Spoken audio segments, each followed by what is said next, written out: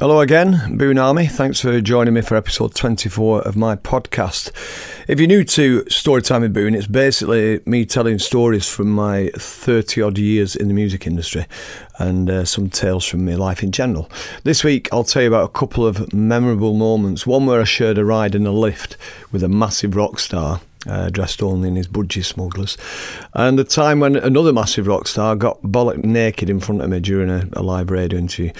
I'll tell you about how I got to film Adele at extremely close range for 20 minutes or so just before she became the superstar that she is today, and I'll tell you what became of that priceless piece of footage. I'll also tell you about the time when another absolute megastar of modern music passed out in the Inspirals dressing room after a very messy night in New York, and how I came to write one of the first songs I ever wrote for the Inspiral Carpets, a track called Butterfly.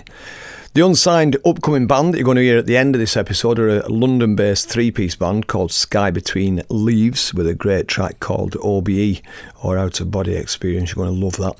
Thanks again for downloading and subscribing, and thanks to those of you who've left feedback recently on the iTunes comments page. Very much appreciated. And as always, big thanks to Distorted Productions for helping me to get Storytime with Boone out to you. Check out the Spotify playlist which accompanies every episode of Storytime if you want to hear more songs relating to the stories I'm going to be telling you, or complete versions of the tracks that you'll hear between the stories. Check out Spotify.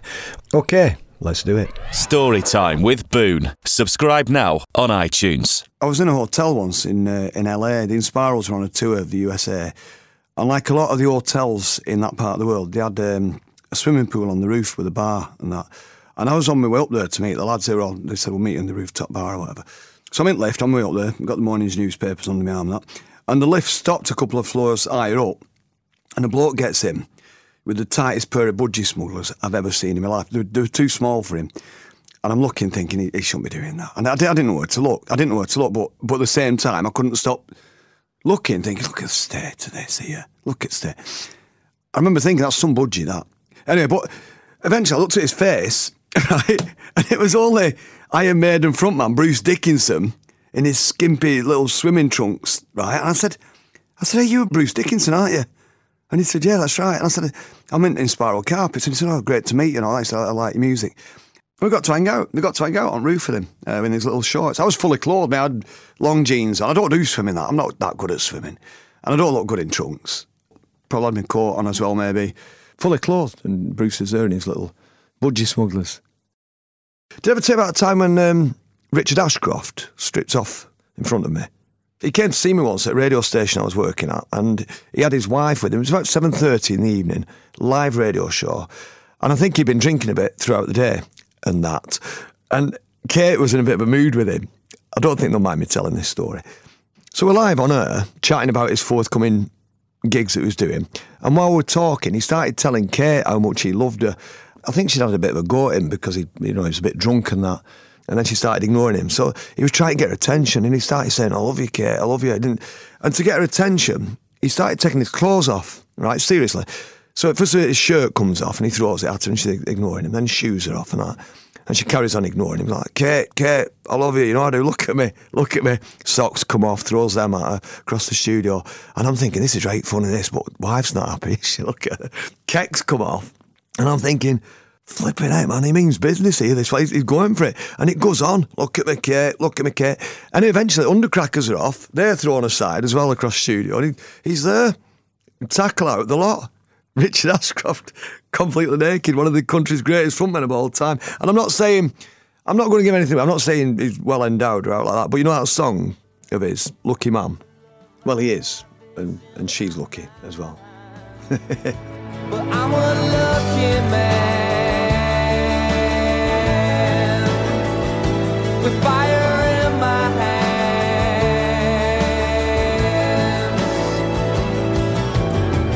happiness, something in my own place. I'm steady naked, smiling, I feel no disgrace with who I am. Christmas 2010, my wife bought me a new camera, right? Real beautiful little camera, pocket size, so nothing too flashy, but a couple of 100 notes, whatever. But like a lot of cameras these days, you could film on it as well, like in HD quality, like really brilliant digital quality films and that.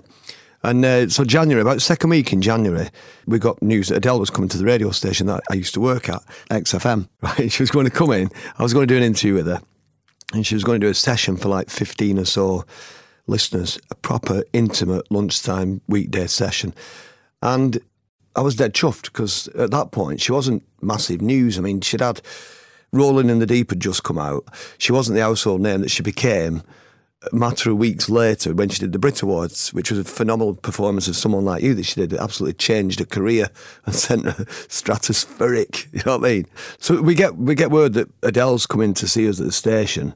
So I'm thinking, I'll tell you what, I'll take my camera in, my new camera that wife bought me, get some good shots today, maybe do a bit of filming with Adele and that. So she comes in, and I did a lovely little interview with her. She sat with me, she had comfy clothes on, no makeup, right, proper down to her. She even brought a dog with her. She had a dog with her. A dog was like running around in the studio while we were doing this interview and that. And it was one of my favourite interviews ever because that down-to-earthness that Adele is still famous for, it was there, you know, that dirty laugh that she's got.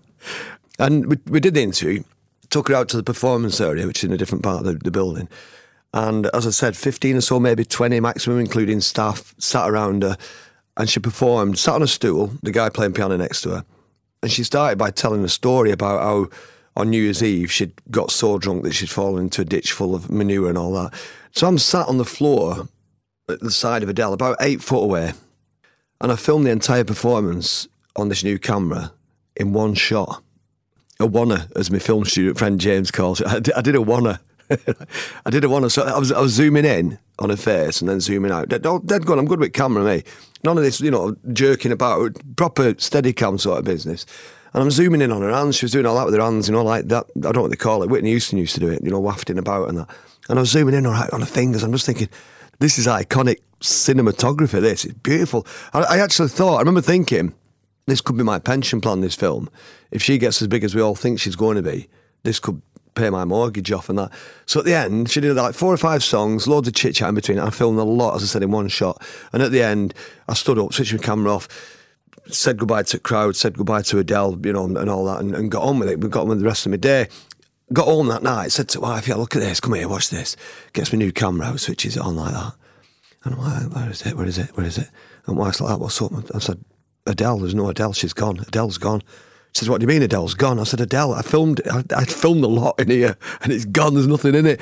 And what had happened, I'd switched the camera off so quick at the end of the session that I didn't give it a chance to save the image to the memory card. It was like a 17-minute, 20-minute performance or something. So it just didn't, it's not there. And I'm gutted. To this day, I'm gutted because it'd be worth a packet. I was sat next to her like that filming. You see up her nostrils and everything. Seriously though, I once asked Paul Weller if there was one song by another artist that he wished he'd written himself, and without any hesitation whatsoever, he just said, Adele, Chasing Pavements. Should I give up, or should I just keep chasing pavements, even if it leads nowhere? Or would it be a waste, even if I knew my fate? Should I leave it there? Should I give up, or should I just keep chasing pavements, even if it leads nowhere? In late 1989, the Inspiral Carpets signed to Mute Records, a brilliant record label based down in London. At the time, Mute was home to bands like Depeche Mode and Erasure. They were the 2 big ones. But they had other sort of more obscure acts on there as well. One particular band, Einstürzende Neubauten, and they're a German band. Probably the only band I've ever seen who had more power tools on stage than a B&Q sales convention. Rumours at the time went around that the Inspirals had signed to Mute Records for £1 million. And that's because on the day of the signing, the NME sent a journalist along with Steve Lamacq, I believe, if I remember rightly. And they sent a photographer to record the moment because we were quite a talked about band at the time and we were signing this big deal with an independent label rather than a major label. So it was a bit of a news story. And while we were down there doing all the proceedings, I picked up a massive piece of cardboard. It was actually a 12-inch record sleeve that I opened out, and I drew on the other side of it, on the blank side, I drew a fake £1 million cheque with a marker pen. And the picture of us all holding this up that got published, and everybody thought that we'd signed for £1 million. And we'd negotiated the money that we got from Mute by starting with a figure of, I think it was like £70 a week, which was the basic amount of money that we reckon we needed for each band member to just get by. So £70 each a week, multiply that by five members obviously, and then add 20% for our manager, stick on a bit for the tax man. So it's quite a modest sum of money really that we settled for. We were happy, Mute Records were happy, and we got on with it. But the day that we signed that record deal, Dave Garn, frontman of Depeche Mode, he popped into the Mute's office in London to say hello to us and to welcome us to Mute Records. And at that point, Depeche were like probably the biggest band in the world in terms of contemporary music. They were selling out 60,000 capacity venues, baseball stadiums all over the USA. They were doing like multiple nights in LA at these stadiums. They were massive in every single country on the planet. And they also had a reputation for being the biggest party animals in the world, right? Bigger than Happy Mondays. Words like hedonistic and debauch and lock up your daughters were often tagged alongside the words Depeche and Mode. It's a fact. On this occasion, when we met Dave Garn in Mute Records' office in London, it was on Harrow Road. It was lovely. It was charming. He was enthusiastic. He was eloquent. He was like, welcome to the Mute family, you guys. You're going to love working with the team here. They've helped us immeasurably. We've achieved some great things together. Without them, we'd be nothing. He said, let us know if you need anything from us lot, if we can be of any assistance to you. He was a true ambassador for Mute Records. And on that occasion, he was extremely sober. Now, a few months later, the Inspirals, we did a tour of the USA. We played a legendary venue in New York called the Marquee Club, and it was June the 20th. It was a Wednesday night. It was a sellout gig, and we just had a hit in the UK with This Out of Fields. So we were doing really well in the States as well at this time. And we got a call during the afternoon from the Depeche Mode camp saying that they were in the middle of the World Violation Tour, massive tour they're doing. And said, we've got a night off, we're in New York, we want to come and see you guys and hang out with our label mates. And we were like, yeah, obviously excited and, you know, looking forward to hanging out with Depeche Mode and that, because we were big fans of theirs as well. We have been right through the 80s. And their album Violator at this point, it was in the top 10 of the American Billboard chart, so they were massive in the States as well as in the UK at this point. So we were on stage. We'd not met Depeche yet. We didn't even know if they were in there. The gig was going well. The crowd were totally loving it. In fact, we probably thought we'd been snubbed, you know what I mean, because we weren't there. We probably thought Iggy Pop might have been in town or something. So they're doing the gig. And the exact moment that Depeche arrived, you could tell right away, because it started like a ripple effect at the back of the room. So the people at the back suddenly turned round, and it sort of fed forward like a weird sort of Mexican wave. Within seconds, the entire audience had their backs to us. They're all like, hey, guys, look, it's Depeche Mode, guys. Hey, Depeche Mode are in the room. You guys rock. You're awesome. You know, all this started, all this commotion. And we were playing to, like, 500 backs of people's heads all of a sudden, you know what I mean? I think we even finished our set a bit earlier to give the fans more time to hang out with Depeche, right? And because no one seemed that bothered about us anymore, after Depeche walked in, that was it. Our gig was pretty much over. So anyway, we came off stage, sat in the dressing room, and about a minute later, the dressing room door comes kicking open. Depeche frontman Dave Garn comes piling in, totally bladdered, falls over the coffee table, flat on his face, mutters some profanity or other, and falls asleep in a puddle of his own vomit on the floor, like literally. And we were like, is that him? Is that bloke? Is that same bloke that greeted us at Mute Records the other week? That ambassador? Hey guys, welcome to the family.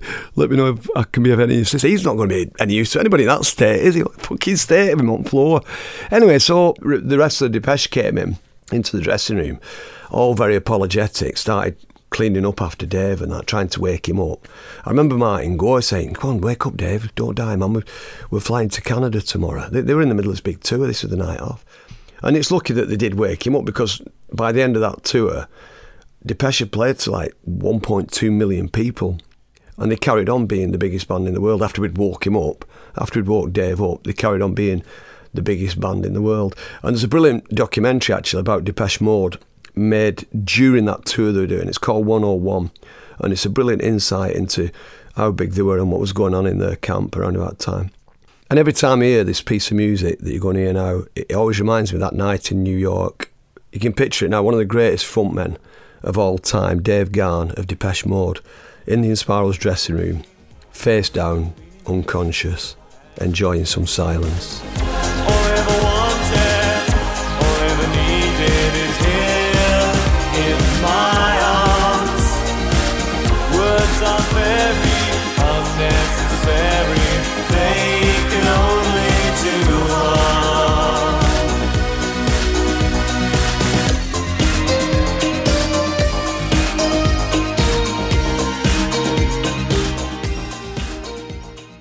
On every episode of Storytime with Boone, I like to pick on a song that I've written sometime over the years and explain how it came about. Today I'm going to talk about the song Butterfly, an Inspiral Carpets song, also known as Butterfly on a Breeze. It was one of the first songs that I wrote for the Inspiral Carpets to make it onto vinyl. I'd already written tracks like Joe and Whiskey. They'd appeared on some of the early cassette tapes that we were putting out, and Theme from Cow, which I'd written for the first Inspirals EP, Plane Crash. But I wrote the song Butterfly to be sung by two characters, which was to be our vocalist Stephen Holt. So let's call him Mr. Nice, right, in this song. And myself, let's call me Mr. Nasty, the part I play in the song, I'm Mr. Nasty. Right? So these two characters are conversing throughout the song in a sort of traditional call and response style of delivery. And it's a simple song where the two guys are fighting over a girl, and it starts in my mind with a phone call. The first part of the conversation is on the phone. And in the first verse, the first character, Steve, aka Mr. Nice, he announces on the phone to his friend, me, aka Mr. Nasty, that he's found a new girlfriend. She just moved in next door to him, and he's already fallen for her, and he's planning on asking her out and all that kind of stuff. And in verse 2, the second character, me, aka Mr. Nasty, starts saying, I'm coming over, I'm going to try and ask her out before you do, right? Proper snake. And he's even internet marriage, this bugger. This is only in verse 2, Mr. Nasty. It's internet marriage. He's not even seen her yet. And none of this is based on real events, by the way, or actual personal characteristics, you know. But you get the picture, don't you? The second character is a bit of a wrong un, right? By verse 3, me, aka Mr. Nasty, I'm knocking on this girl's front door while Steve's shouting at me over the garden fence, right? He's not happy at all. He's a bit pissed off. And that verse closes with me and the girl going out for a spin in this posh sports car that she's got. And in the final verse, me, aka Mr. Nasty, I've got the girl, and Steve, Mr. Nice, he's gutted. And Mr. Nasty's totally gloating about it all, really rubbing Mr. Nice's nose in it, proper immature. And that's it, really. And from what I can remember, because you're probably thinking, what made you write a song like this? From what I can remember, I just wanted to write a song that was slightly more unconventional than the way you'd normally write. I wanted to keep it garagey. I wanted it to be fun at the same time. But I just thought an unusual approach for a song that two people are going to sing. And the original lyrics I wrote for the final verse, this is an interesting little story if you're a cricket fan. Originally, I wrote the words, so Steve would have been singing, I'm not a rich guy, and then I'd sing, that's your loss, and then Steve would sing, I've got no cash, and I sung, I've got Dilip Dosh. And on some live versions of it, or some early session tracks, I'm not sure, but you might hear me singing that line, it did change. At the time, Dilip Dosh, or Dilip Doshi, to give him his proper name, he was a legendary Indian cricketer, so from the late 70s, early 80s, he was a massive name in the world of cricketing, Dilip Doshi, and we used to call him Dilip Dosh. And when I worked in the furniture trade in the mill, Guide Bridge, Ashton-under-Lyne, did I ever tell you that I used to work in a mill in Ashton-under-Lyne? Anyway, Dilip Dosh then, he became a slang term, or Dilip Dosh became a slang term for money, dosh. So Dilip Dosh would be, have you got any Dilip so I can go and get a bacon butty? Any Dilip Dosh? So when we came to record Butterfly, I thought the Dilip Dosh reference might be a bit too random, so I simplified the lyrics to make it a bit more universally accessible. That's the right phrase, isn't it? So I got rid of the Dilip Dosh and I rewrote it to Steve singing, I'm not a rich guy, and I sing, life's so hard, and he sings, I've got no cash, I've got a credit card. So gone was Dilip Dosh, and in was credit card, a phrase that everybody in the world, most people in the world can relate to. And also with a lot of classic Inspirals tracks, it features my Farfisa organ up front and our trademark garage punk sound. And my backing vocals, actually, this is funny, it always reminds me of the Chipmunks. At the time, I was dead proud of it. It's like multi-tracked and really tight vocal harmonies that I put on. But it reminds me of the Chipmunks now when I hear it. It was recorded, by the way, out of the Blue Studios in Manchester on Blossom Street. And the studios have long since gone, but the building's still there. They kept the facade and did a lot of renovation on the building behind it. So it's still there. And Out of the Blue was also the studio where we recorded our first album live. Most of the recording was done there. There's now a convenience store at the point where the entrance was, and the studios were up on the first floor. If you're ever looking at it, on the first floor there's a lot of magical stuff recorded up there, including music by James and Sub. And anyway, back to the Inspirals. Butterfly came out in March of '89 to great acclaim. I mean, the British music media loved us at the time. John Peel was all over us, and his love for the band was bringing us lots of positive attention. It gave us immeasurable levels of kudos as well. Record labels were starting to fall over themselves to get a deal with us. For personal reasons, Steve left the band soon after the recording of the single Butterfly and before it came out. And he did rejoin us, as you probably know, some 23 years later. He's with the band again in the present day. And it feels great as well to be singing Butterfly with him again after all these years, since the 80s, 88, I think I wrote it. So there you go, that's Butterfly by the Inspiral Carpets, just a simple song in a classic garage style with a bit of a novelty vibe to it. I wonder if Dilip Doshi ever did get name checked on a record. Maybe I should do that. Maybe I should write him into one of my new songs. Dilip Doshi. But you wanna go with me? I'm crawling round on my knees. It's really bothering me. This is a butterfly on a breeze.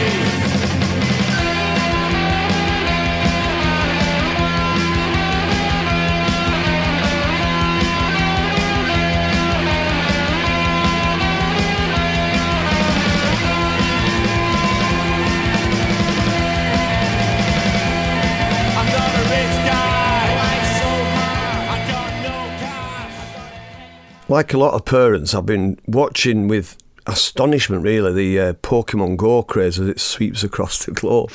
It's massive, isn't it? And at first I was a bit cynical about it, but now I'm genuinely starting to see some of the positives of it. And the downsides first. Let's look at the downsides. So our little boys, Cassius, who's now 6, Hector's 9, Oscar's 12, they've all got the Pokemon bug. And we're having serious trouble getting the mobile phones or devices away from the faces. They've got the thing right in front of the face. They're probably going to get radiation burns at some point. So yesterday we spent the day at Chester Zoo, right? All these beautiful, exotic and endangered in some cases, these wild animals for us to see and enjoy and learn about. But no, there's a Charmander over here, guys. Charmander, quick, over here, Charmander. Squirtle over here, Squirtle. Squirtle, Oscar Squirtle over here. We've got Squirtle. Nobody's bothered about Tuan, the male Bornean orangutan, who's probably the single most beautiful animal that I've ever looked into the eyes of. Absolutely gorgeous thing. And I couldn't believe it. So we had a few periods at the zoo yesterday where we had to take the phones off them. We had a phone amnesty. Put all your phones in Dad's bag. Come on, Cass, give us a phone. Put it in here. So that they could just take in this amazing stuff that was going on around them. And they did, they loved it, and it's a great experience. Chester Zoo's a great thing.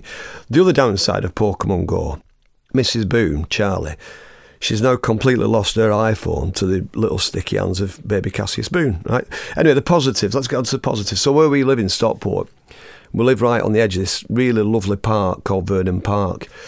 And it was built in the 1850s. It's beautiful. It's always very well kept. Although recent government cutbacks have seen some of the beautiful flower beds removed. I'm sure they'll come back in time. Anyway, for the last 15 years or so, we've lived on the edge of this park. We used to live on the other side of it, now we live on this side of it. And we often go there for walks. Sometimes in the course of a week, Charlie will take the kids several times down to the park. And over recent years, the vibe in the park, it's always pretty much the same, really.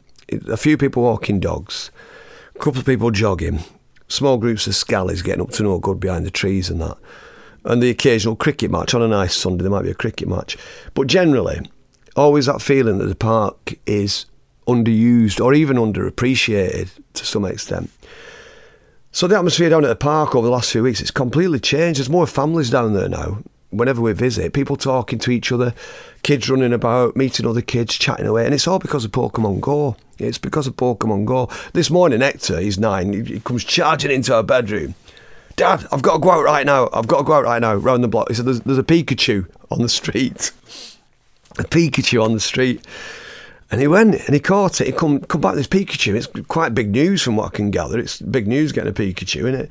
And grown-ups have played it too, aren't they? I've seen a lot of grown-ups getting into it. And I've never been one for gaming me, so I've not really been able to understand. You know, even when I was younger, games didn't appeal to me. And Pokemon hasn't changed it for me now, even though I know it's phenomenal. It's just not changed my perception of gaming. I'm not arsed. I don't want to do it. But I'm happy that my kids are doing it. But I've seen adults enjoying it. And I got talking to one recently, a really nice chap who works at the Thompson's travel agency in Trafford Centre. That's not me trying to get a free holiday. We've already paid for it. We were at the Trafford Centre. We're in Thompson's. The guy that was looking after us, lovely bloke. And we got talking about Pokemon Go because our boys were there, Pikachu this and Ghibli what that. But anyway, he's a big fan of Pokemon Go. And I said to him, if you don't mind me asking, what's the appeal for someone your age? Why are you into it? And it's always simple. I was one of the original Pokemon kids back in the 90s. I was obsessed with it. I was only a nipper. And he said, I've never stopped loving Pokemon. So to me, Pokemon Go is the best thing that's ever happened for years. So that makes a lot of sense, doesn't it? It was not just like a load of bored adults thinking, well, I've got this Pokemon thing. These are the adults that it was their rock and roll, you know, when they were nippers, it was their thing, wasn't it? And I must say, at this moment in time, I can only see positives in the old Pokemon Go thing, apart from when you're down at the zoo. Incidentally, Chester Zoo, this is a nice link here. They've been holding Pokemon Go evenings where Pokemon Go enthusiasts, you pay, I think it's like £5 each to get in.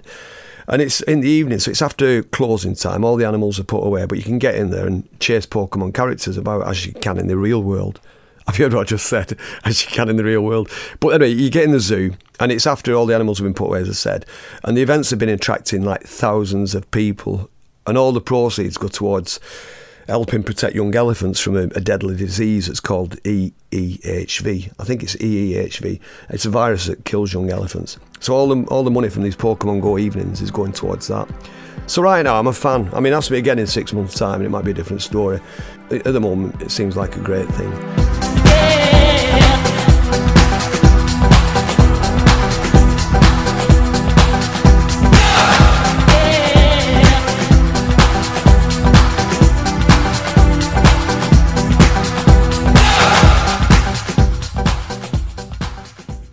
Okay, that's all for now. It's time for me to do one. Thanks again for downloading this podcast, and don't forget to check out the Spotify playlist to go with this episode. It'll be up there waiting for you right now if you want to check it out. Hope you've enjoyed listening again, and leave some comments on my iTunes page if you get a moment. Thanks as always to my friends at Distorted Productions for working their magic once again. And check out my other podcast, Set to Go. That's Clint Boone's Set to Go with the number 2 in it. That's also available as a free download on iTunes if you're into your new music. I always like to finish each episode of my podcast with a piece of music from an unsigned or upcoming artist. And this week it's a London-based band called Sky Between Leaves. 3-piece Brazilian post-punk krautrock band. On guitar and vocals, Tito Cordeiro. Breno Balbino plays bass and synths, and Juliana Favero on drums and percussion. The band's name apparently comes from something that Jarvis Cocker once said, an anecdote that he told about wearing glasses for the first time and realising that the holes in the trees were actually the sky between the leaves. That's where the band get the name from. Recently they've supported such seminal alternative acts as Robin Guthrie, one-time member of the Cocteau Twins, the Telescopes, Mark Gardner of Ride, A.R. Kane, the Wooden Tops and Blue Orchids, some great bands that have had the pleasure of having Sky Between Leaves opening up for them. They're on SoundCloud and Facebook as Sky Between Leaves, and on Twitter at SB Leaves. That's leaves as in leaves on trees. SB Leaves. The trio is getting ready for the release of their debut EP. It's called Klein Blues, coming out on the 3rd of October. The track I'm going to play, it's not actually a song, it's an instrumental track. It's the opening track of the EP. It's called OBE, or Out of Body Experience. Enjoy it. The band are Sky Between Leaves. I'll see you soon. Lots of love to you. Storytime with Boone. Subscribe now on iTunes.